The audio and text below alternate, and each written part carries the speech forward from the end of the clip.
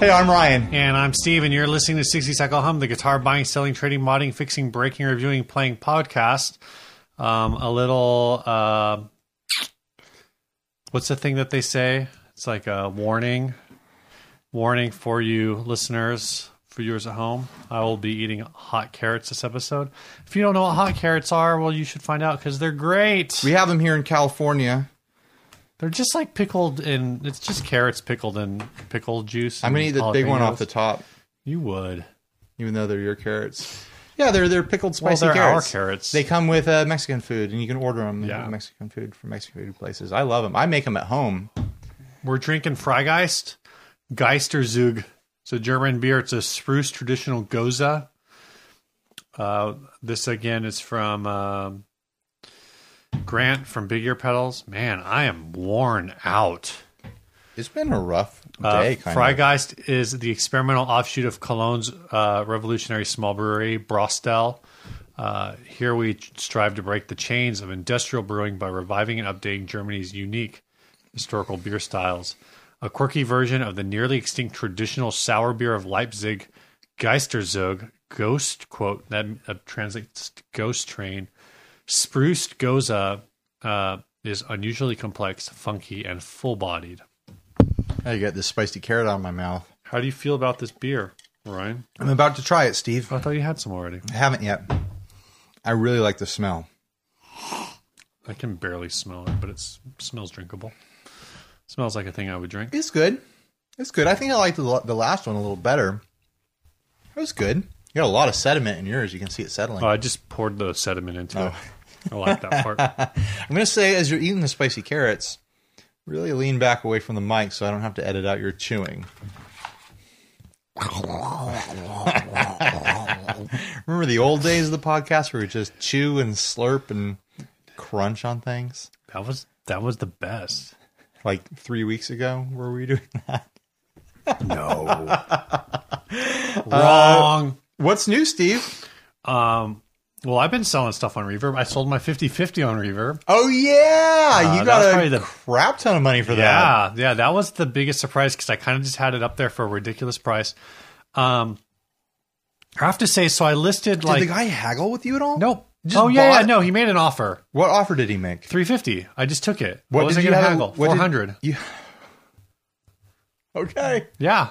I wasn't going to haggle. Does that person, do you think they know that they own a 50/50 that belonged to Steve of 60 Cycle? I have no idea. I just sent it. I didn't throw in any stickers. I didn't leave a note. I just sent it. If they're a listener, welcome. What's the name of your shop right now? Super Rich Steve. Nice. You are now after selling out 50/50. So that was great. I've been selling stuff, and actually, I don't know. We've talked about like reviving. Well, we haven't really talked about it. I thought about it, but it's kind of gets mentioned here and there. Steve has thought about talking to me about this. Yeah, trying to revive / fully launch Steve's Peeves as a series, even though it feels a little too much like Branton's Rantons at this point. You know, we've never borrowed from any other podcast, and we're not about to start now. Yeah. And this was one of the things I was going to talk about. One of the places where my opinion has changed a lot is, okay, one is people who complain about getting lowball offers. And I think I used to be more in the camp of like, oh, you got a lowball offer? Like, oh, that's a bummer. What kind of douche lowballs everybody? And how whatever, right? And then Are you being sarcastic in that, or are you being sincere? No, like sincere, like, what a pain in the butt to have to like reject, have to deal with these offers. And then I know on Reverb, like you can there's a thing where it will automatically reject like any offer below like 64% of your asking price or whatever.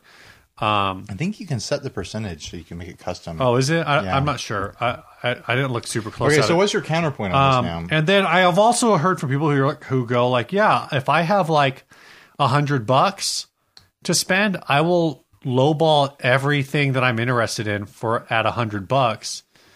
Like that's a bold move. Until basically I'll just keep like, oh, I want this pedal, $100. Oh, you reject it. Okay, I'm just. This person says it has $100, and they're like, someone out there who wants it.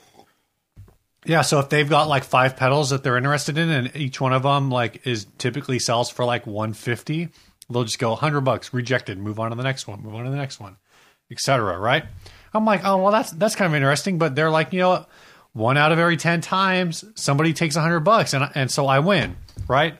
And so I understand that perspective, and I think after selling the pedals that I've sold, which I think I sold like maybe 4, 5, 6, 7 pedals pretty quickly. I don't really care about getting offers, and I don't understand the whole thing about it's not a like big deal. It takes like a second the of whole your thing time. about like, oh, this guy sent me an offer that was like unbelievably low. I can't believe it. I'm gonna send them a price that's more than like the revenge pricing. The revenge pricing. Oh, Yeah. I had this listed for 100, but you offered me 50, so I'm going to sell it to you for 110. And it's kind of funny, I guess, like if that's what you want to do. Yeah. But the thing that I realized with Reverb is I get this notification on my phone. I go, oh, that's neat. And I click on it and it brings it up. And then I just say accept or decline or counter. And I think about this for like 15 seconds. And this entire process takes me 30 seconds. And it's not worth screen grabbing and going on 5 different Facebook groups. I can't believe this lowball offer. I can't believe I can't believe this guy would offer me $100 for my Earthquaker pedal that I have listed for 150. That's only really worth like 125. But anyway, that's besides the point. Like, it's like you spent far more time screen grabbing and posting about this thing that happened to you. And then making the listing, it takes like 10 seconds to accept or decline an offer. I used to get really pissed off when people would just ditch completely on negotiations when it would be a difference of like $5 or $10. But then I realized I'm haggling over $5 or $10 too. Yeah. Like I'm making a big deal over it too. It's like if they hit their limit, then they hit their limit. They're trying to, get it at the price that they want it for. And if they're willing to wait or try again with someone else, and like that's just what they're gonna do, I guess. It doesn't matter if you have your stuff priced correctly, it's gonna sell eventually. Yeah. I will say, like, I generally price high. I want the offers. I want to know what's I have 2 prices in my head. I have the price that I list for, which I guess isn't in my head because it's listed, and I have the price that I want, like my cutoff. So if an offer comes in anywhere at that point or above, like I'm probably going to take it right away. I had one pedal where I got 2 offers I had it listed for, I think 90. I had 2 offers of like $50. I rejected both of them. 2 days later, I got $90. Yeah. Like, you gotta whatever. That's like the ultimate like moment of just like confirmation of everything in your life is when you post something, you immediately get the lowball offer and you're just like, oh man, who knows if I'll get another offer, but that's way too low. And so you reject it. And then like 3 days later, it sells for your full listing price. Yeah. And you're like, hell yeah. And you want to send a screen grab to the first offer and be like, suck on it. This person paid $130 versus the 85 that you offered. Right. I don't even think it's worth it to like let the list, like I know some people, and I've definitely done this where I get an offer and I just won't respond to it. If I think it's like low, I'm just like, well, someone's like, I don't even think that's worth that anymore. Like, I think it's like, that's like, it's almost like you're inviting bad karma. Something that someone pointed out on the Facebook group like 2 weeks ago, which I had never thought of or had ever had occur to me, is that if you get an offer on Reverb, that's below your asking price, obviously if you're getting an offer, you have 24 hours to sit on it. Right. Why wouldn't you sit on it for 23 hours, 22 hours to see if someone buys it at full price or you get a better offer? You don't have to accept an offer the moment it comes in. And that's just something that didn't occur to me for some stupid reason. Well, I think for it's years of using Reverb and Craigslist. I think that's part of like the Amazon burn-in of thinking everything through and that's immediate. Well, you got an offer, it's got to be immediate, and really like, and the same thing. Like my only request is, because I'm doing it through the app, So generally, like during the day, during like standard working hours, if I get an offer that I like, I'll accept it within like 5 minutes. So I always like, to me, I feel like if you make an offer and I accept it within 5 minutes, then you should then you are hopefully in a position to like pay within the hour. Yeah. Well, that's just something I don't like about Reverb is that people have 72 hours to pay or something ridiculous. Right. And it's like, there's nothing worse than like it being sold, but then they haven't paid, so you can't ship it yet. And you think, like, if someone doesn't pay in the first, like, 12 hours, I just assume they're not actually going to buy it. Right. Like, it's got to be... They clicked to make an offer, and then they disappear for 72 hours? I don't think so. Yeah. Like, that's ridiculous. Yeah. That's not reality. So, I don't know. Everyone has different experiences, but, like, I think where I'm at right now in my life, like, there's a lot more important things to get worked up about. There's even like, I wouldn't even say it's like to get worked up about, like there's a lot more things to like intentionally like troll people on. There's just ain't that the truth? Things I'd rather like mess around with that aren't like, oh, I'm going to wait until 23 hours and 30 minutes to accept this guy's offer or reject it or whatever. Like if I don't like it, just decline. Yeah. Or haggle or whatever. I'm saying you get an offer that's reasonable, but then it's like, you never know if you sit on it for even 12 hours until the next morning. Yeah. It might sell for full price. You don't know. But then you're leaving that guy hanging, and by the time that you accept it, they might have changed their mind, and they're like, I'm not going to pay for this. Right. So the other thing I have going is I finally got that 70s Strat, the scalped one that I picked up a while ago, listed. And you pointed out when I had it over here, like, oh, that the volume knob is wonky, like it doesn't work. So I opened it up, and I saw what was wrong with it. It was a really easy fix. But while I was in there, I saw that the bridge and neck position pickups were DiMarzio HS3s, which is the humbucking single that was in the older, like the made in Japan, I think, Malmsteen signature from like the 90s. So basically, that's pretty slick that those were in there. Yeah, so basically this guitar has been given like the full Yngwie treatment. So I've got it up on Craigslist right now for like $500. It comes with a pretty sweet case. I got offered you guys in the group have seen it. I got offered a Fender factory special run Ash Telecaster with a peacock pickguard. It's an awful looking pickguard. It's like a photograph of a peacock on a Telecaster pickguard. Every time I see a peacock, do you know what my mental reaction is? What is your mental reaction? I see the little video part from Hercules, The Legendary Journeys, whenever Hera is mentioned, and you see like her eyes and the peacock feathers, and like the camera shot of rushing through the forest, and like the sound of Hera coming, because she's like the ultimate bad guy that you never see in Hercules. I can kind of see the merit to that trade, Steve. The Strat for the Telecaster, right? In that you'll probably be able to move the Telecaster faster than a pretty niche modified Mexican Strat. I emailed the guy back and said and asked if they had the original pickguard. If they did, I think I would have jumped on it. Or at least I would have asked. I would have at least been like, well, what kind of case do you have? You know? Yeah. Because I don't think my Strat plus the case is an equal value to that guitar. Well, it sounds like you got some you got some decent pickups in there. I'm not going to swap them out. Those pickups are only like $65 a piece. Sure, but still, it's better than what comes in a Mexican Strat. And I'm not saying that it bumps up the value like against the trade, but I think it does. I don't know. Maybe it does subtract from the trade a little bit. Well, maybe the stock, ask the guy if he can throw in a DS1 or something. The stock pickups in the classic 70s or the 70s reissue, I think, were Tex-Mex. Oh, really? So they're not bad. But you know what? No, the stock pickup in the Fender Special Run is the Tex-Mex. It might not. So it is an upgraded Telecaster, technical upgrade Telecaster pickup.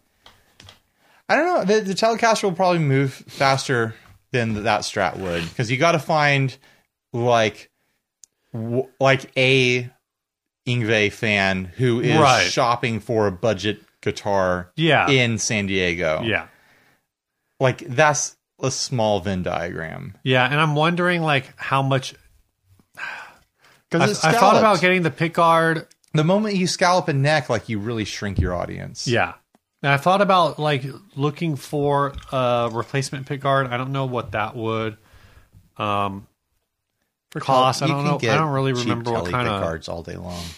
Yeah, so I could probably find something. I think those had single ply, but I could be single ply black. But I could be wrong. That would look sharp because it's got like a maple on ash sort of look. Yeah. It's a really nice looking guitar, and the guy's like, "Oh, this is the best Telecaster I ever played." I've never played any other Telecaster. Yeah, probably. It's the only Telecaster I've ever played. Definitely the best. The real problem is that it's a Telecaster, and so my concern is if I make this trade, then I'm not going to want to sell it. Yeah. Maybe but it's not like you're adding a guitar to your collection. It's a lateral move. Yeah, but so I bought a guitar and I traded that guitar for the Strat. What did you trade for? Was it Godin radiator? Yeah. So yeah, technically I have room, but the idea is that is just to turn this thing into cash. You should try to keep flipping this guitar up to till you get a house, like a Lamborghini or a boat. And then set it on fire. A boat. I knew someone who lived in a boat in the 70s, and he said it was the best years of his life, Steve. I sold a guitar pedal to a guy on a boat. It was weird. Yeah. The thing I always remember about that story is that he had a diesel amp in his boat. He did. All right. We're going to combo. The amp was probably worth more than the boat. You got anything new, Ryan? My kitchen's almost done. By the time this video airs or this podcast airs, it'll probably be finished. We just have to get the microwave installed and our tile backsplash put in, and then we'll have a fully done kitchen. I've been cooking for a week, and I'm so happy. I was so tired of eating out. So people, all the kitchen heads out there who've been keeping track, it's done. I've got a kitchen. What was the best place and the worst place that you ate out? Oh, man. I feel like there's places that I ate out just out of convenience because they were nearby wherever I was doing, like your Taco Bells and things like that. I was like, I really didn't want to eat this. But hands down, I would say only count like the worst place if it was like obviously Taco Bell is categorically bad. Right, but you kind of expect it to be bad. You know what you're getting into. The place that was the most surprising bad, the most bad for the dollar, flat out was Red Lobster. Really? I went to Red Lobster just out of curiosity because I hadn't been in years. And who doesn't like a Cheddar Bay biscuit? Let's be honest. You can get those at Costco. I went to do their never-ending shrimp because I'd never done it. They started advertising it, and I was like, did they run out of shrimp? Let's go do it for kicks and giggles. They didn't run out of shrimp. I stopped eating shrimp because I was starting to get grossed out. They had a dish on the menu. I forget what it was called, but it was shrimp that was literally just covered in nacho cheese. That sounds bad. It was bad. Why did you get that? And the service wasn't great, and everything else everyone else got wasn't great.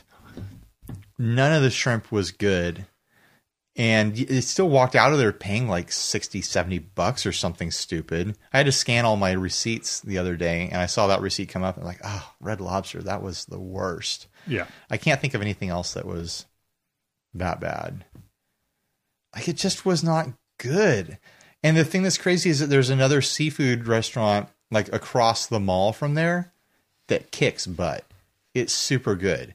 And I was sitting there in the other restaurant remembering Red Lobster and thinking, how does Red Lobster stay in business if they're this bad? Is it really just the wrong? What else? What did the rest of your people order? I think my wife what did the females order? Got like mussels and like a clam chowder and something else, and someone at the table got kind of like a noodle dish that had seafood in it, and no one was having a great time. It was just kind of like, why are we enduring this? But I ate a ton of great food, but I got very tired of eating out. believe it. I need that check to come in from insurance because they covered. What was they covered all our money spent beyond what we would normally spend on food. all right? What was the place that you went to that you were like? Now you're like, dude, I'm definitely going, like, that you hadn't gone to before. So we'll call this your best, but really, it's the place that you only went to because you were in this situation, and you're definitely going back. Man. I tried a couple sub sandwich places. We have a Jersey Mike's here. We have a Subway here because everyone has like a Subway or two in their town. And then we have a Firehouse Subs. We were doing Jersey Mike's a lot for a while. And then I went over to Firehouse Subs. We grabbed that for the show once. For the same amount of money, you get way more meat with Firehouse versus Jersey Mike's. So I was kind of impressed by that, but it was also like... I don't always want a hot sub, and that's all they do there. It's like a Jersey Mike's? No, Firehouse. Firehouse, yeah. It's all toasted subs. I've been really into eating at The Habit, which is a Southern California burger chain. I don't think I can have it anymore. Really? You're done with The Habit? Here's what I did. I switched from the burger to the chicken sandwich. I haven't had the chicken sandwich there. I used to go there with some of my coworkers, and like, definitely was the burger that I got. Like, I had one, and it just like... It sticks something with you. about it was like... It's a gut bomb. There's certain foods that I eat. It wasn't even like that. There's certain foods that I eat where once they reach a certain level of like saltiness, sure, it is like so off for the rest of the day. And it's like a specific... It is a sodium bomb. It's a specific kind of thing too, because it's like I'll eat pizza when pizza's usually pretty high in sodium. Pizza kind of wrecks me. But I keep coming back to it. But like as a dog returns to its vomit. Diner burgers? I had to get biblical on you guys. Like everything about diner burgers is just... Sure. I don't know. But the Habit that's here in town is right next to Chick-fil-A. Yeah. I'm never going back to Chick-fil-A for a chicken sandwich. I like the Habit Burgers chicken sandwich way better. So that's me speaking my piece. And also Chick-fil-A is kind of expensive for what you get. Yeah. And Habit is expensive too, but I feel like you get a lot more for the same money. We were going to the Habit because the Hab, I don't know why I said it like that. Should probably get back to gear. There was like soon. this coupon thing where like you could like it was like stand up for the kids kind of. I think I did that. I've got the coupon in my wallet. So it's like you buy it and then you donate like $2 to this charity, and the next time you go, like you get this coupon for like a half off burger or something. Yeah. And so what you do is every time you go during this promotion is you just keep donating like a couple bucks because you keep getting a burger. You get the burger, you get the discount burger, you donate a couple bucks, you're still like coming out like $2 ahead. Right. Like every time. Or you upgrade to like a milkshake and then you that's the other thing. The milkshakes at Habit are kind of good. They have a chocolate malt too. A friend of mine referred to their ranch as Crack Ranch. I haven't tried their ranch. I'll give it a try. Let's get back to guitar stuff. We haven't even started the regular part of the episode yet. We're like 25 minutes in. People want to know about your kitchen. I know. That's this kitchen tangential. Yeah. I can't remember any other like chain restaurants I went to that were impressive. All right. I used the opportunity to visit a lot of like San Diego places that you wouldn't be able to like try other places. This has got to be the worst video. I know, right? People don't care about this. Also, watching us shove carrots. No, that was the part I meant. You want the last one? No, you go for it, dude. Yes. All right, so first ad. Yeah, this was sent in. This part of the ad was sent in by Casey Babcock. It's a double ender. We got 2 ads on this ad. It's never mind. Did I set you up for a dirty joke? Yeah. That you're not going to take? Nope. This is an autographed electric guitar and laminated photo. Damn. By Ted Nugent, the Nuge. Comes with a guitar bag as well. Make a reasonable offer, but just know these guitars autographed by Ted Nugent sell for between $500 and $3,000 on eBay, and this includes an autographed photo and case. May consider trades. What do you have? This guitar will be worth a lot of money when Ted Nugent passes away.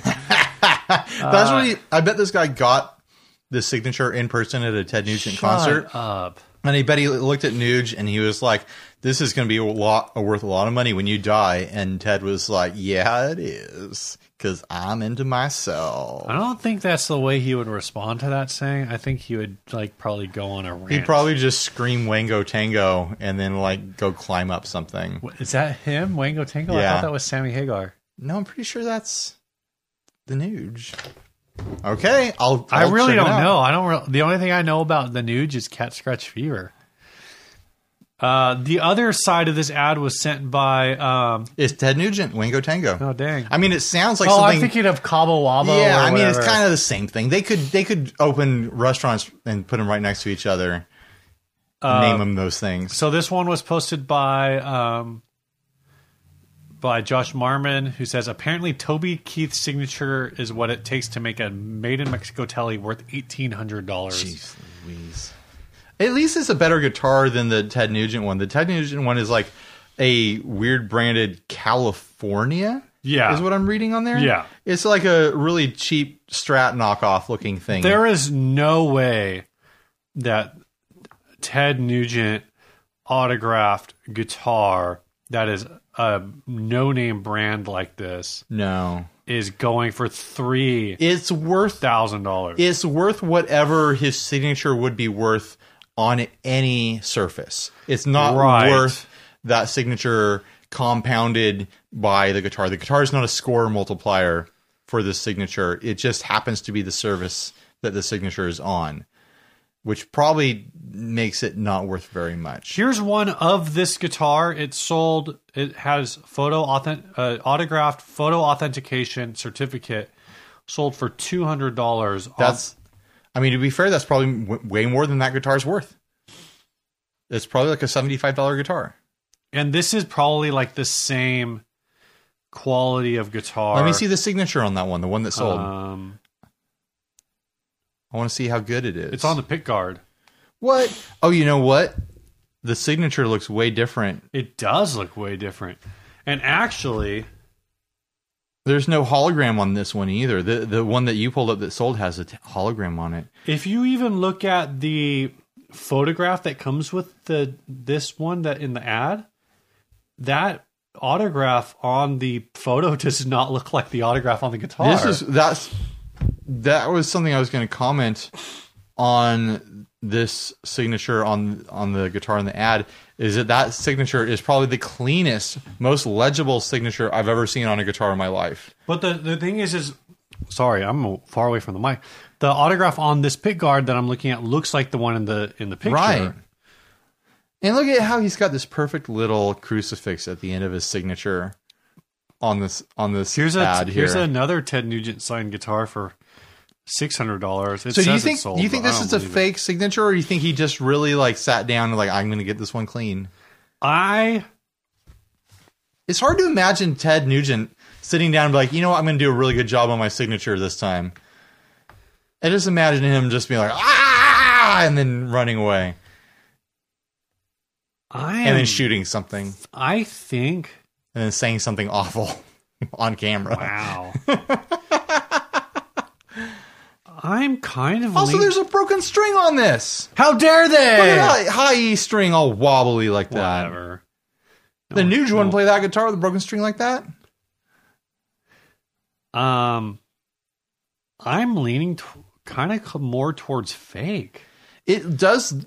It looks like a bad fake, but if there's another one out there that's the same brand of guitar, it makes me wonder if he buys like 10 packs of this cheap guitar and signs them at concerts. You know, well, it's the one that I showed you isn't the same brand. Oh. But it's a similar like budget brand. Oh, okay. Never mind then. How do you think it compares to the... But then I'm looking at the Friends of NRA. This is on eBay. Of Friends course. of the NRA, Ted Nugent signed guitar. And that signature is similar, but not quite the same. So hard to say. So hard like to someone say. faked his signature, but just couldn't... Like they could like write his name out sloppy like that, but they're just such... sticklers for penmanship, they couldn't do it. They're like, I've got to make this legible. So the thing that actually is kind of like my hang up on this is the triple line underneath the signature. Yeah. I'm seeing ones where the loop for the T is a little weird. Also, the hard crucifix nature of the T on there, like, if he doesn't do that on other signatures, which I have not checked at all, I've done zero research. If he doesn't do that hard crucifix T, that's someone else like telegraphing their own stuff into this. Is Ted Nugent a Christian? I know he's super conservative, but I don't think he's a Christian. I have no perspective on that. Because it is clearly like you see that hard crucifix, right?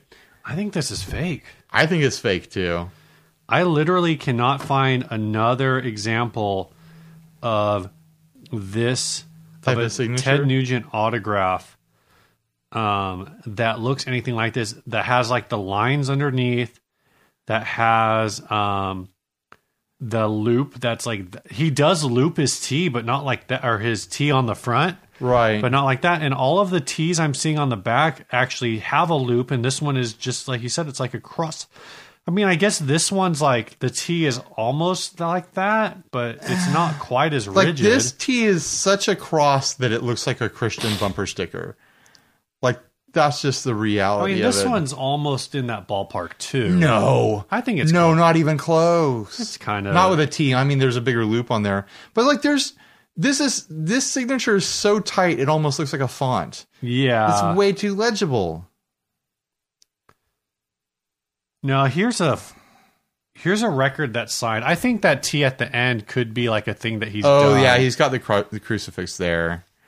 I don't know. Maybe he's just so erratic and so unpredictable that some of his signatures are nice and some are. Either way, I mean, it doesn't matter to us. We're not gonna buy this. This person is saying between 500 and 3,000 on eBay. I'm gonna err on the side of 175. Yeah, I would say if you really are all about the Nuge, like maybe you go 200 on this, because this guitar is not worth more than like 125. Here's what I'm going to say. You love Ted Nugent so much. Buy a $75 guitar and write his name on there yourself. It can be in your own handwriting.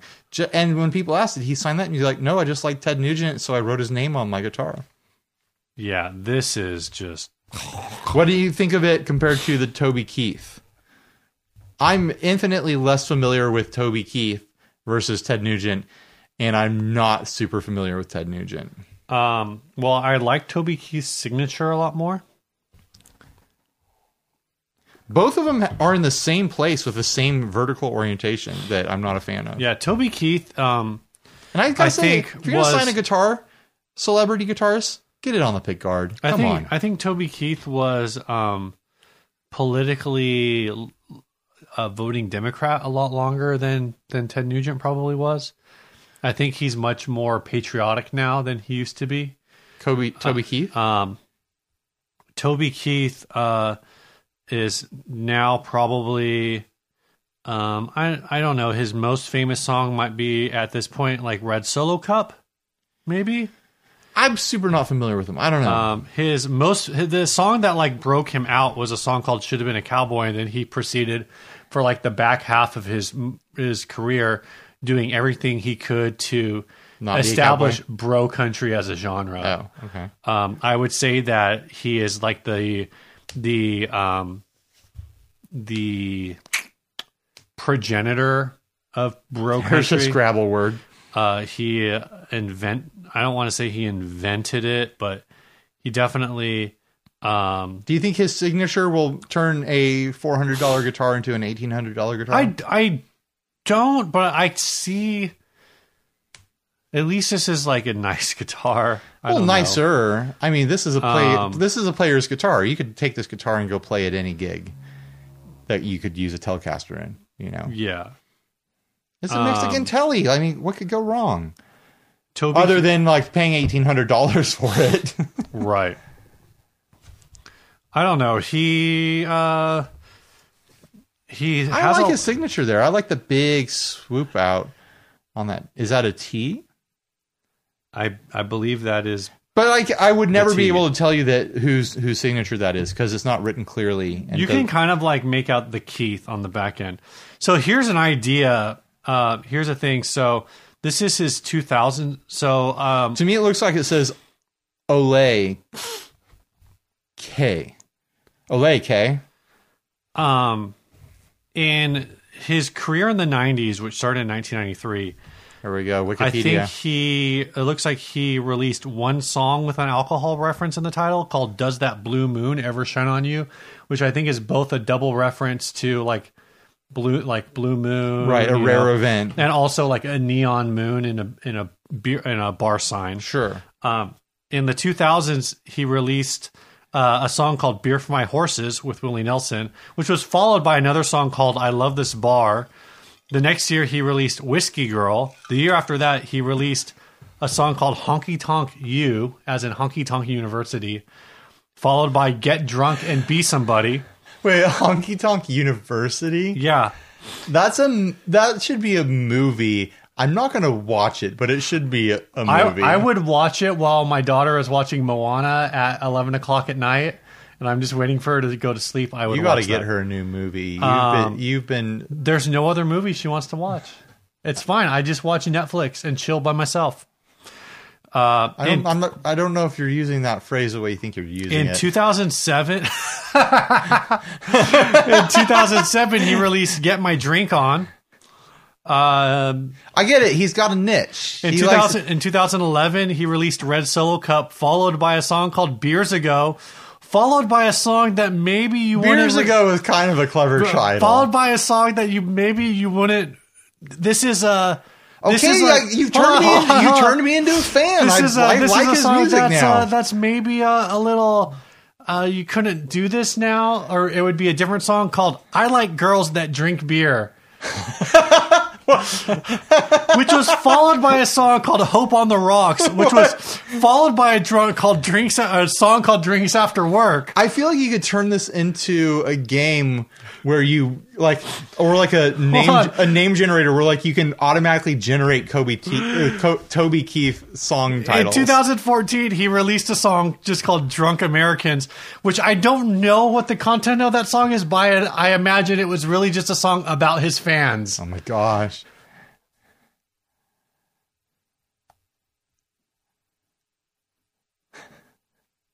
I got nothing left to say. Nope, I'm done. Should we move on to the first topic? Yes. Are we only at the first call? Yes.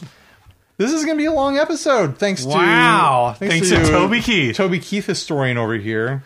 Gosh, I hope I just like Toby Keith, like the beginning of his career, he had like a lot of promise as like, I guess like a country artist who was like kind of interesting. And then like in the late 90s, moving into the 2000s, he just, like I said, he became like the party, like he became, Sure. I don't know if Kenny Chesney is the Jimmy Buffett of country music, Toby Keith is Jimmy Buffett's like hard rock cousin. Okay. All right. Mark Schwartz wants to know pedal storage options that aren't shelves or discombobulated piles in boxes.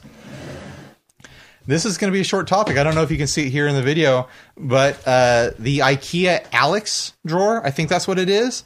It's got 6 pull-out drawers. It's like a half shelf sort of situation. I think new, they're like $115. In the top 3 shelves, you can fit basically any pedal ever with good clearance over it. In the bottom 3 shelves, you can fit any pedal ever in its box. You open up that bottom box there, bottom shelf, Steve, and pull out the biggest box. This box from Greenchild that I'm holding right now for the Valve Reaper, which looks like a thick box, fits in there perfectly. Doesn't fit in the top drawer, but those bottom drawers are a little deeper, and you can fit pedals in box in them. If you go watch... Toby Keith approves. Oh my gosh, made in USA. If you go watch Josh Scott's JHS videos, he has a bunch of these in the background. Is that where you got the idea? No. You came up with I it got the all idea on your because own. I've got one of these next to my desk in my home office. Ah. And I was like, you know what? I think this is like the perfect size for pedals, and it is. Like, I'm betting you in one of those you could store 100 pedals. I'm betting. Like regular size, like Boss pedals. That's me guessing that you can fit like 15 to 20 in each shelf. This is the Peach Galaxy from Almanac Beer Company. It's a double beer episode. Also courtesy of Grant. Because we're in the first topic. It's going to be a long one. Could be a triple beer episode because there's only one left. That's my quick answer. I don't have any other answers than that. This is the perfect furniture for storing pedals. This IKEA Alex What about shelf. suitcases? Would you just, because your suitcases aren't doing anything when you're not traveling, would you just put pedals in suitcases? It's harder to get in and out of them. True. Like if you're using them for storage and quick access, this is it in my opinion. I haven't run into another piece of furniture that does it as well. I haven't seen another piece of furniture where I've been like, yeah, that's the one. I mean, you could get various different kinds of shelves, and I've seen people who like convert like, you know, gun cabinets and things like that to be well, that's pedal kind of display like, sorts of things. That's kind of both from the Flip and Flippers and Blake from the Tone Mob. Yeah. Both which is great for display. Have display cases. They're not gun cabinets, but they're right. glass display cabinets. This is great for display, but if you're just doing like storage and you want them to stay dust free and stuff like that, I can't think of a better solution. Even for them, they feel like they're expensive when you're buying them, like $115 or $100 or something like that. But like I said, you can store like 100 pedals in them. Hey, Ryan. I keep all my distortion pedals in gun cases and gun safes because they're weapons of mass musical destruction. Oh my gosh. You're really on this country kick. I guess we started out with talking about the Nuge. What, is this our like super like down home conservative episode? The Nuge isn't country. He appeals to that audience. I don't actually know anybody who likes him. Hunters like him. They're like, this is my music. I like the Nuge. And it's just because they have something in common. You know, I'll be honest. I actually like a couple Ted Nugent songs. I will it say kind of like, hits this rowdy 1970s, like kind of high energy thing and he's got some fun songs. Right. I don't actually know any of his music. He's got a song. Aside from Cat Scratch Fever. He's got a song that starts with like 3 minutes of feedback. And I listened to it. All 3 minutes. In the previous episode, I said that I don't like friggin' Beatles songs, but I like the Ted Nugent song that's got 3 minutes of feedback at the beginning. What's wrong with you? I'm a garbage person. That's what's wrong with me. I'm a garbage person. Speaking of garbage people. Oh, that's bad. You remember when that happened on our radio? Yeah. All right. These people actually aren't garbage people. This episode is brought to you by Chase Bliss Audio.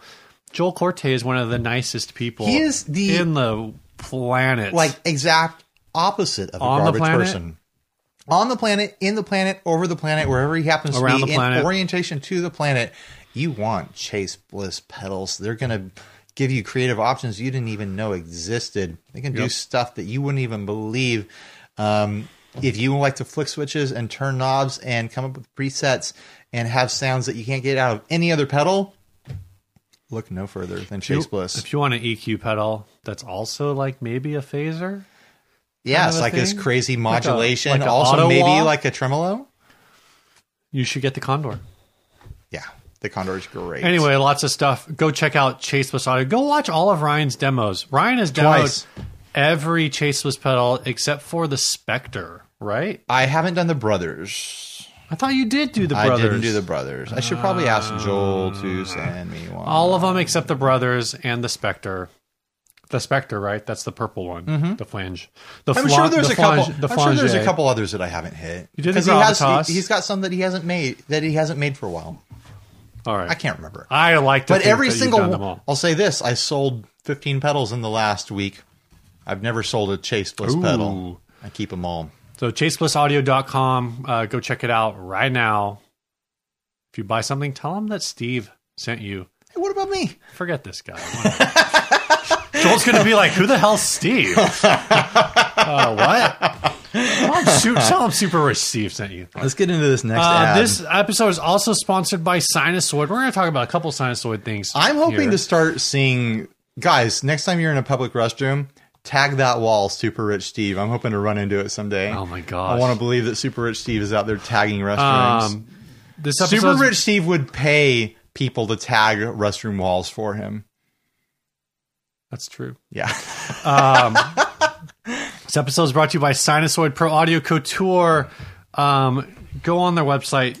Go look for the Sinusoid panhandle giving cable. Go check that out. It's a white Van Dam with Neutrik ends. All proceeds beyond the cost of materials and shipping go to the, I believe, North Florida Red Cross for That means Hurricane Michael relief efforts. That means they're donating their labor. Yes. They are not paying their employees Labor and to make overhead. these. They are doing it out of the kindness of their heart because they have an employee that is personally connected to the area that is affected. Yeah. This is them literally giving of themselves to provide for relief efforts. After you buy that cable, go buy a Sinusoid Signature Slate cable. That's their flagship cable, top of the line, super sticky. It's not super sticky. It's got like a little bit of a tackified surface. It's really great for stage applications. It really sits where you want it if that's what you want. I like them for home studio stuff. I use them with my amps because as it lays on the floor, it's not going to slide around. I can kind of quickly lay it in a path and know that it's not going to deviate from that path. There you go. And gives me, on the fly organization as I'm setting up more complicated rigs around here. So go check that out. Sinusoid Pro Audio, sinusoid.com. Are they still thanksforfriendship.com? Probably. I think they might also have sinusoidadoptedpet.com. All right. But by the way, Steve, they make cables. Oh, and smiles. All right, let's get into the next ad. This ad was sent by Ad Zant, Michael Van Zant. This is a DoD Grind It amplifier. Vintage 40-watt amp. Sounds excellent and works like it should. A few tears. Were you laughing at the 40-watt part or the vintage part? The vintage part, but also the 40-watt part. A few tears and dings, but only superficial. These sell online for $150. First of all, no, they don't. Yeah, I couldn't find that anywhere. I had never seen one of these in person or online, and my first instinct when I saw it is that it's a rebadged crate something, but it's not. It's a unique DoD amp. I had no idea DoD ever made amps. And I'm going to guess that this is they were made 97, 98, something like that, because this amp... I think I saw somewhere that they were made from 1990 to 2000, but that seems really long. That's too early, I think, because it incorporates two circuits from two different pedals into this. The grind? The grind and the IT, the integrated tube. Oh, those are two different pedals. Right. Okay. But they came out at the same time. So it was one in overdrive and the other one's a distortion? Basically, they were both called distortions, but one was an overdrive. Ooh. The integrated tube was trying to sound like a tube overdrive, even though it wasn't. And then the grind is what it sounds like. It was a grindy distortion. This looks like an 8-inch speaker. Yeah, it's a practice amp. This is what, probably a 15-watt amp, I think. He says it's 40, but I bet he's reading the wrong number off the back. 40 is the input wattage from the back. This has got to be a 15-watt practice amp. How much would you pay for this piece of DoD history? If I saw it at the swap meet, I might offer 15. That's lower than I thought. I was thinking 30. Really? 15? It's not like this is an amp I can use for anything. I would be buying it as a curiosity. Maybe it's got those studio tones that you really want. So no. Neither of those pedals are people don't go for them. Right. People aren't I got to get the integrated tube. People generally say oh, it didn't deliver on what it says it's going to deliver. And like I said, the grind is exactly what it sounds like. It's a grindy, grungy, hair metal-y sort of approximation of a crazy sound. Mm-hmm. Yeah, I don't think this amp is going to be worth anything to anyone other than being a curiosity for the most hardcore of DoD collectors. Right. And honestly, for how it looks, I bet you could get a cleaner version of it for cheaper. Because it does look a little roughed up. I just thought it was interesting. Like, the price aside, because the price is obviously ridiculous. The price aside, I was just like, oh my gosh, I'd never seen this before. I didn't even know DoD ventured into amps at all. Yeah, it's pretty interesting. If DoD made an amp today, which they won't because they're kind of being dissolved. What would it every day a little bit more? What circuits would it have in it? Yeah. Oh, is that what we're doing? That's where I'm going. Okay. If DoD made an amp right now, or made an amp a year and a half ago when they were, continuing to be a great company, it was coming out with awesome products. I think it would have a gunslinger in it. That's a lot of knobs for an amp to throw in there. And a was it the Bone Crusher? It would have those two. Interesting. What do you think? What would you put in it? I feel like the smart move for DoD, if they were going to make an amp, is to go fully clean, solid state pedal platform. Okay. With, if there's any, I mean, this is very tailored to me, if they were going to put any drive in it at all, just a 250. I mean, I'm picking two pedals because this has two pedals. Sure. Well, how about this? That's what I was about to say. To make it very utilitarian, but also a tone machine, a 250 and a BiFET preamp. And then a tone section after that, like a 3-band EQ and a master volume.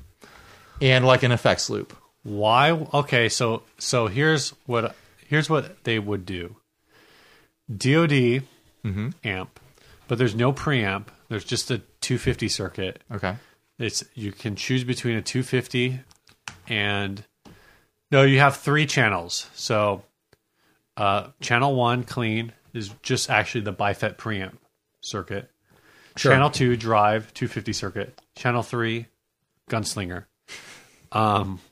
It sounds no, like sorry, it's channel 3 gunslinger. Channel 4 Gonkulator. All of this running into a DoD 10-band graphical EQ. I'm liking this amp. Effects loop. But in the middle of the effects loop, rubber neck. Is a rubber neck. Yeah. That's your amp. But so we went too far, Steve. Science has gone too far on this one. All of these circuits all together. So in order to produce the amp, this is a $400 amp because it's got all of these circuits in it, but it's still only a 15-watt practice amp into an 8-inch speaker. I'm being dead serious. If DoD, as a company as it was even a year ago, came out with a well done solid state pedal platform amp, I'm talking like they're hitting like the solid state level that like Quilter delivers. Mm-hmm. They came out with a pedal platform amp that maybe had one little like pedal sort of hitting there, like a 250 or something like that. I probably would have been all over it. Ooh, I probably would have been super hot into that. So hot with some smart like effects loops options built into it. I'm thinking like a little powerful amp. It could be like 50 watts, really nice solid state power section, and just some basic controls, pedal platform, call it done. I would have been on it. That's a nice little dream. It is a nice little dream. It's never going to happen because DoD is being dissolved for some god-awful reason. So anyways. Well, DoD is not... Are they actually being dissolved, or they just fire their entire creative team? Is there a difference? Ooh. They might we didn't talk about it. They might continue to like manufacture everything in their line, and they might come out with new stuff in the future. But the path that they were on with the team that they had, I don't believe that they're going to be able to beat that with the moves that they made. All right, quick take, 30 seconds. Yeah. What is TC doing? Yeah, Tor just left. I mean, this episode came out a week and a half after that. I don't know. I actually don't know the level of Tor's involvement in TC as far as developing stuff. I mean, he was definitely the face of TC. Yeah, and it's not like he's taking the entire team with him. That's the difference. Like, DOD lost their entire team. Very true, yeah. Like, everyone involved. That's ludicrous. Tor's just, I'm assuming, moving on to greener pastures, and someone else will step in and do what he was doing. Yeah, I laid down that sweet segue into this next topic. Cool, let's do it. But then I blew it. This is a comic that Jeffrey T. Hatcher. Is it Jeffrey T. Hatcher or Jeffrey Thatcher? And you just accidentally hit spacebar. No, it's T. Hatcher. Posted. Unless it's not. This is a comic from pbfcomics.com, Perry Bible Fellowship. When you're done listening to this podcast, go to the Perry Bible Fellowship. Go to the very beginning. Read every single one. Every single comic. Like, he is like the Gary Larson of the late 2000s. Like, everything is genius. There's no duds. Brilliant comic strip. And it's all online for free.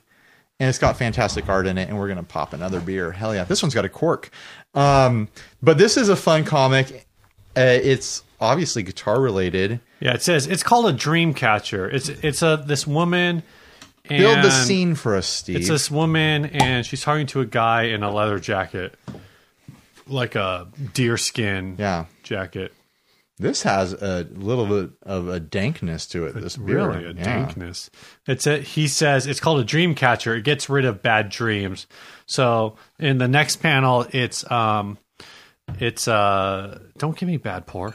It's the dream catcher is hanging in this room. This boy is playing guitar. I actually like the level of detail in this room. Oh yeah, it's very detailed. It hits it. Like, he's got a Pink Floyd poster up. He's got a Zeppelin poster. He's got a poster that just says rock. He's got two Beatles posters. Yeah, he's got Yellow Submarine and is that Sgt. Pepper's. Sgt. Pepper's. What's the banana on his...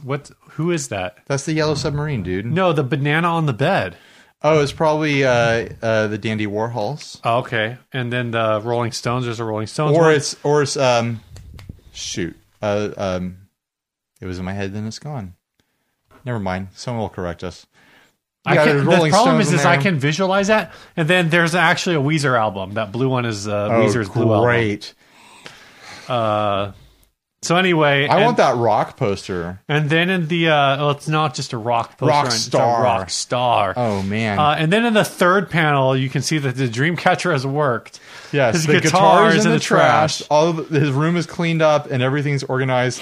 And the young man is wearing a shirt and tie and glasses and reading a law book with his arm resting on a finance book. Yeah.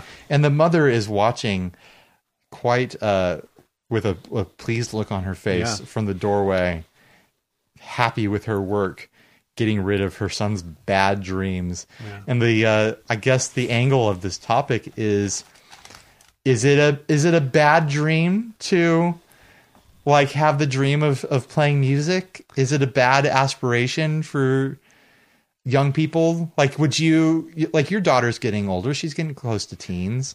You think you would discourage her from a life of music? We're trying to get her to learn violin right now. She has a violin. Violin's different though. She's not gonna... Violin's not music. It's music, but it's like no one's like, you know what? I'm gonna like skip out on college and skip out on having like a productive life and hit the road playing violin. I don't know, man. Violin is like something you do to get you into college. No, fencing is a thing that you do to get yourself into college. Swords. Yeah. Actually, fencing is apparently like the easiest sport to get a scholarship in. Really? Yeah, because there's like so few. How come no one told me that when I was young? I would have learned a sword fight. There's so few. I'm a big target, though. I bet fencers are little fast guys. That means you have like super long reach. I do have the long reach. I got long arms. Good point, Steve. I'm going to start learning swords. Yeah. Touche, Ryan. Touche. There you go. On point. No, I was on like I think This is it, guys. We're gonna be a sword podcast. somebody did ask if we weren't a gear podcast, what kind of podcast would we be? Swords.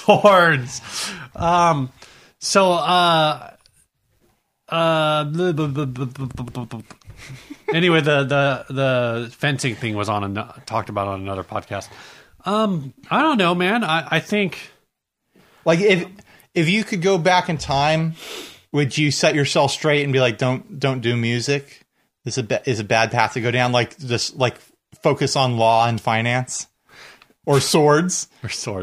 Hey, Steve. Here's the danger of swords. If you try to push a kid into swords, you run the risk of them getting into fantasy weapons versus fencing weapons. Oh my gosh! And that's like you don't want your kid to be a LARPer. Yeah, that's like That's the opposite. That's not just a bad go. dream. That's a nightmare. Yeah, exactly. I think as far as bad dreams go, this beer's growing on me. I think that there are generally broad issues. I'm just saying words. You're trying to lead into a point. I think if your kid's like grounded enough, like you think about like. I'm going to ground him. Oh my gosh. No, you're not. That's not how gentle parenting works. No, man. I'm not up on that stuff. My wife is up on it. I just parent the way that it comes to me. So I get in trouble sometimes. Every day. Not every day. Every other day. I'm a good parent. It doesn't matter. I didn't say you were a bad parent. Steve says I'm a bad parent. I'd say that because you're floundering so much. I think I'd say that you have to manage your kids' like expectations of music, right. And like because every single time I've started a band or joined a band or started a new music project, I have those couple of days where I have stars in my eyes. I'm like, this could be it. Yeah, this could really go. And then you get somewhere. over it, and you just realize that this is really just for fun. It's a hobby. For most people, it should be a hobby, and I think like a lot of things. A lot of people do get stars in their eyes permanently and throw their entire life into it, and it doesn't really go anywhere. And I'd say to those people, it's okay to walk away. Yeah, and go. Explore other options, but still, it doesn't mean you have to quit. You can keep playing music, keep it a hobby. If you really love doing it, you'll keep doing it while you do other work, and while you do other things in your life. And I think that's where I was talking about grounding it. And I think, it's hard because obviously, like you talk to or you read like books about a lot of artists who finally made it. And, sure. Everyone who made it was trying to make it. Well, they were trying to make it. They generally were like trying for like, even if they got a record deal like right away, like they were trying for ever to do it, like regardless of what they're. That's what I'm leading to. Like if you ask those people for advice, they'd say like, "Oh, just keep trying; it'll come," because it came to me. And it's like it doesn't come to everyone, right? And it's. It's just like it's a hard measurement, and I don't want to say like, oh, you're not going to do it, or you are going to do it, or whatever. Like you're going to do what you got to do, but I think there is like a level of like you need to understand how far you can extend yourself, and at what point, like it's time to do something different. Right. And that doesn't mean you stop playing music. That just means like you said, like you did your parents ever have a conversation with you when you were young? Like, don't try to make a job out of this. Like, don't try to be a professional musician. I mean, I don't know if there was that specific conversation, but I definitely got told that I was failing at college because I was playing too much of that rock and roll music. It's all your fault, Ryan. Were you still in college when we started playing? Yeah, I was. Oh, yeah, you were for a while. I was like 20. Yeah. Was I 20? When did we start? Because that's how we got into Sun God, because you were still in college. Yeah, that's right. We started in like 03, I think. So I was like 19. If you playing in a band was making you, in that band was causing you to get bad grades. Wasn't. Yeah, because we weren't spending that much time doing stuff. So much time. Yeah. But it's like, I don't think my family ever was worried about me trying to become a professional musician because like I was already like focused in on my college path as far as like going to college to do graphic design, which is also already a thing. Like, oh, he wants to be an artist. Great. Right. This kid's never going to make money playing music and making pictures all day. Yeah. In my case, like I always thought it was funny, like that. Oh, like, oh, you're gonna play music and this whatever, like because like one of my aunts, I think, was like a semi-professional musician for a little bit, and I got my first guitar from my grandmother, so it was just something that like just skipped one. Like everyone in my everyone on my dad's side of the family is musical except for my dad. You know what's missing from this comic strip that I just realized? What's that? There should be a fourth panel with this kid in his middle ages with just PRSs everywhere. Just expensive guitars on the wall because he's going to be a lawyer. He's going to get into finance. This kid is going to have money for the good stuff. Gosh. Like that's what's missing from this comic. Like, and that's what we're saying too. It's like, do your real life stuff, get your real life job so you can like have the good stuff in your hobby and don't quit your hobby, but be realistic about it. Yeah. And like, it's hard to say this cause it's like the wrong person might hear it and run with it. But like, if you have the chops to be a professional musician, you probably kind of know it. Yeah. And you probably have like a career path figured out. Like, here's how I can actually make money being a musician versus like, my band's going to get discovered. Well, and I think that's part of that being realistic where it's like I think even if you are a small time band that has a shot, like you have an inkling for that in your local scene. Right. Of like, wow, this is actually like doing pretty well. If you're making if you're making money, you're making money. And I'm not talking like, oh, you made $200 at a gig and you had to split it 3 ways. But if you're making money that pays bills, dude, I think if you're even making like, depending on where you are in your musical career, if you're pulling like $200 and splitting it 3 ways, you're doing pretty good. No, you're doing all right. But I don't think we ever played a single show where we made $200. That's not bill paying money. No, it's not. Well, it is if you can do that like 6 times a month. Yeah, but then you're on tour. Oh wait, no, it's not. That's only $360. You're not going to play 6 times a month in your hometown and get that money. If you're in a cover band, you can. Anyway, if you're in a cover band, you have a residency probably at some venue that's once a week. You play 4 times a month. You play. And you're making $1,000 on that one night. Yeah, you play Thursdays. You're taking part of the tab, taking part of the the bar.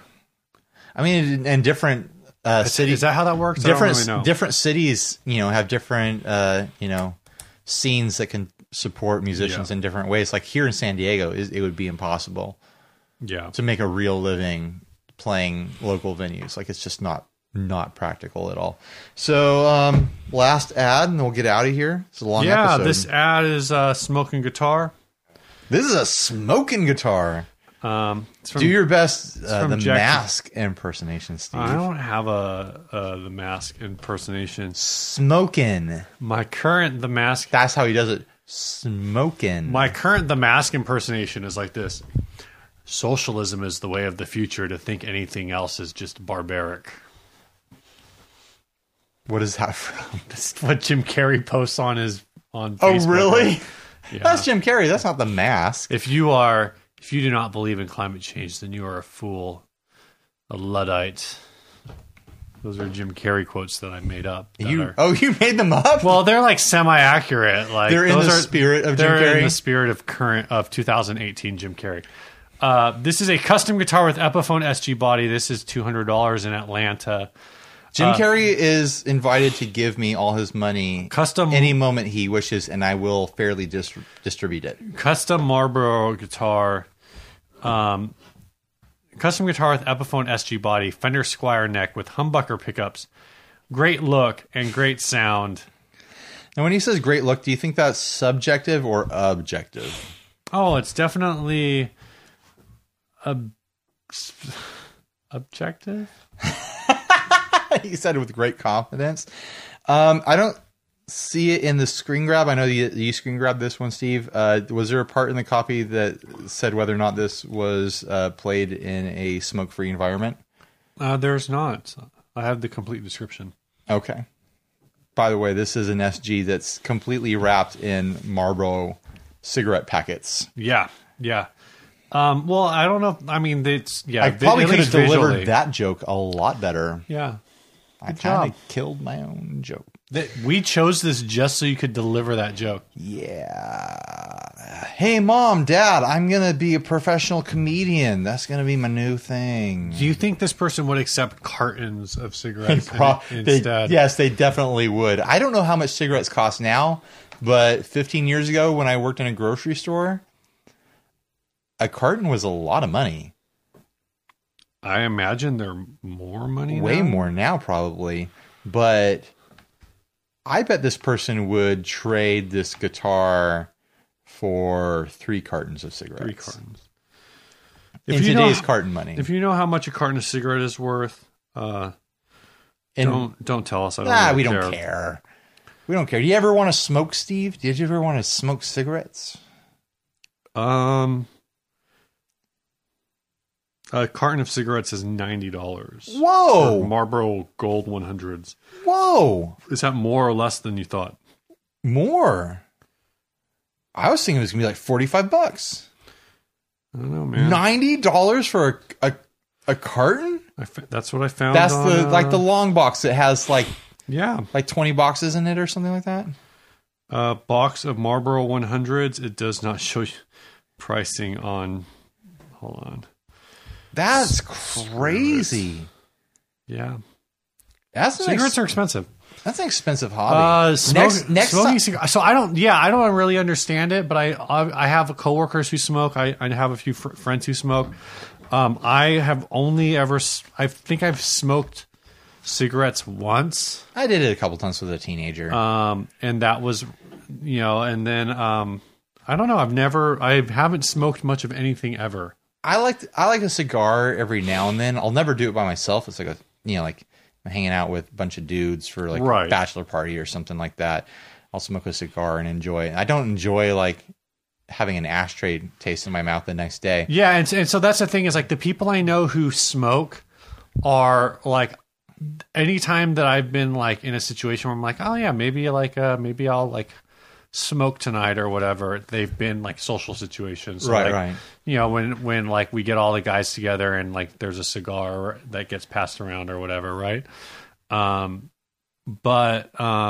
Yeah, I've never been like stressed out and been like, oh man, I'm super stressed out, I should start smoking. And I think I don't know. I guess people probably don't start smoking because they're like trying to self-medicate through smoking. I think people get into it because other people around them are smoking.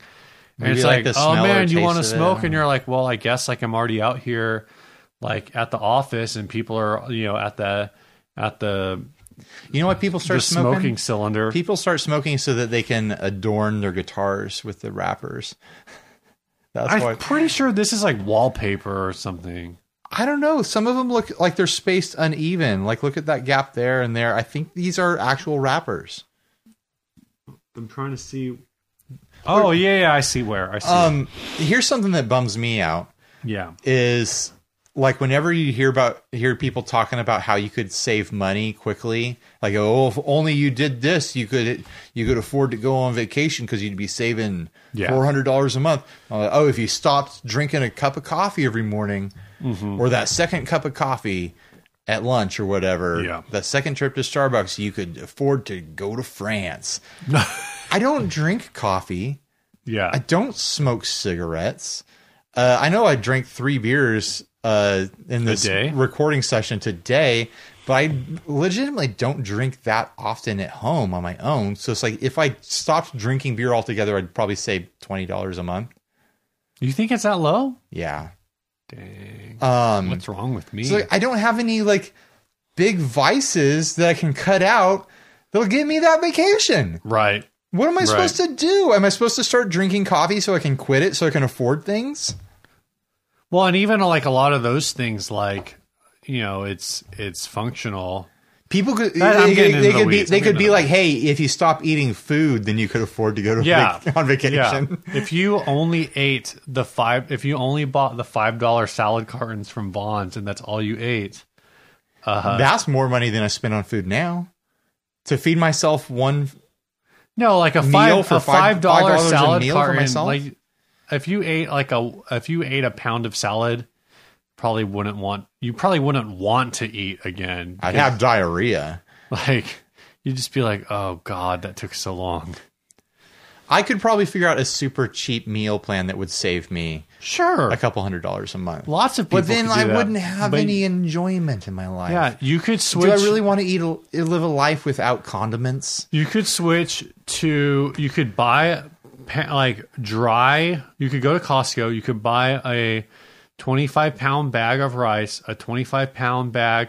Steve has figured this out. Pinto beans. Yeah, and probably for $50, feed yourself for like a week. $50 still sounds like a lot. $50 for rice and pinto beans? That's every meal. I know, but it still sounds like more expensive than it would be. Maybe it lasts longer. I don't know. The point is, I guarantee you probably. I still got to feed the rest of my family. No, they're all going to eat it too. We're all going to eat rice and pinto beans. That's what I'm saying. Like you could probably feed your entire family on that 50 pounds of food. That's probably only going to actually cost. I don't know if it's $50. It might only be $40. I don't know. That's $10. Yeah, it's $10 less. $10 a week is $520 a year, Steve. I mean, if you switch to just eating top ramen for dinner every night, I'd die.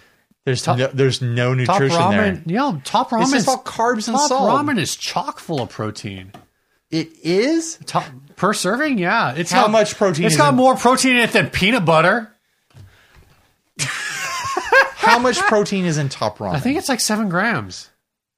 No. Yeah. Pull up numbers right now. I'm going to continue talking about this guitar.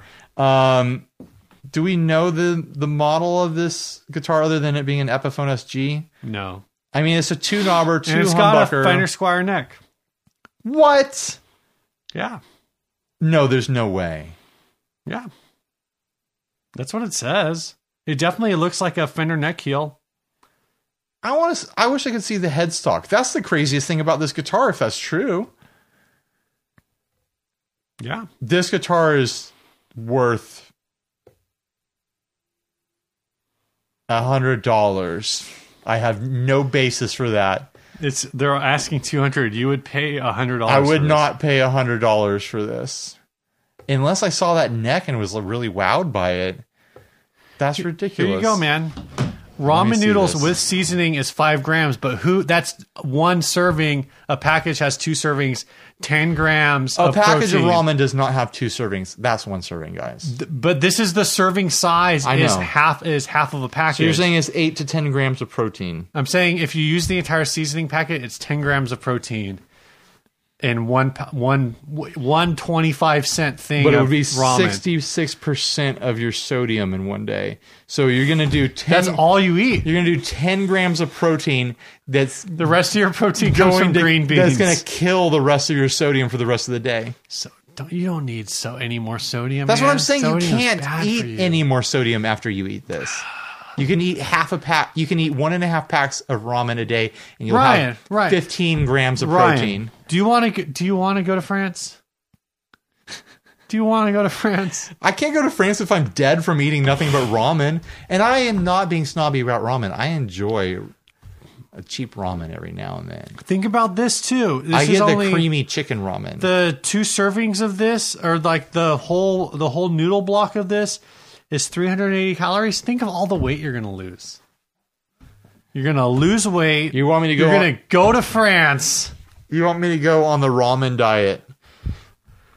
You know, if I throw an egg into the ramen, then it's a little bit more protein. Throw an egg? Throw a scoop of peanut butter? You're basically... I don't know why you hate peanut butter so much. I hate peanut butter. This is like a super off topic, like... inside baseball sort of thing. Steve and I had a conversation about peanut butter with a mutual friend. He thinks peanut butter is BS. I love peanut butter. I never said peanut butter is BS. Steve, she said that I said peanut butter is BS. Because you told her that peanut butter I did not BS. tell her. I told her peanut butter is overrated. Peanut butter is not overrated. Peanut butter is delicious. And This is what I think of when I think. This is what I visualize when I think of just eating peanut butter off of a spoon. well, you just sold me. Yeah. All right. Here we go. This song was sent in by Tan's Guitar, who is a guy named Joel. He's in a band called The Maneuver, which is kind of a great band name. That is a great band We're going to name. play this song called The Way We Were. He says, in this one I use a Gibson Flying V with classic 57 pickups through a Wampler Pinnacle distortion for a classic Marshall sound into my Trainer Custom Special 50. During the solo, I turned on an EHX Micro Qtron. Why did I say micro like that? Why did you say turned like that? Turned. I turned. An MXR EVH Phase 90, an Ibanez TS9, a TC Spark Mini, and a Boss DD20. In parentheses, he says, I had to stomp on a lot of switches very quickly. I wonder how he powered all of those. You think he had a 9-volt battery? Yeah, just 9 volts. Do you think it was like taped No, to I the think pedal? I think he taped like 50 AA batteries together end to end. You know, if you open up a 9-volt battery, there's like 6 AAA batteries in there. It's true. It's true. Open it up. Check it out. Don't do it. No, do it. All right. Next time you have a dead 9-volt battery, open it up and check it out. Don't blow yourself up because there are AAAs inside there.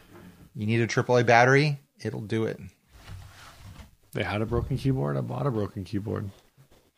I don't know what he's talking about. All right, guys. Thanks for listening. Bye. See ya.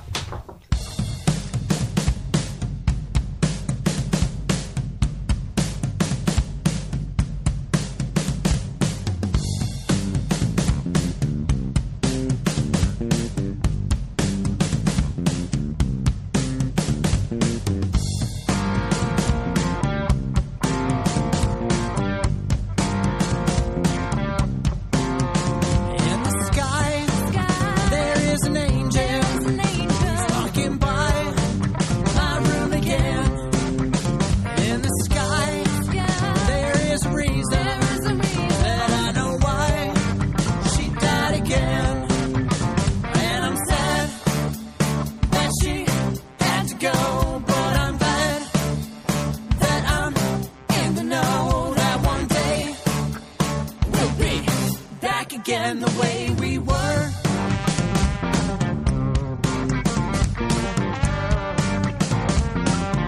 In the sky, there is a diamond who's shining down upon my head. In the sky, there is purpose for me until I'm dead. And when I am, please don't cry for me, 'cause I'll be happy if tears are never shed. 'Cause one day we'll be back again the way we were. Yeah, the way we were. The way we were. Yeah, the way we were. The way we were. The way we were. The way we were. The way we were. Yeah, the way we were. The way we were. The way we were. The way we were. The way we were. The way we were. Yeah, the way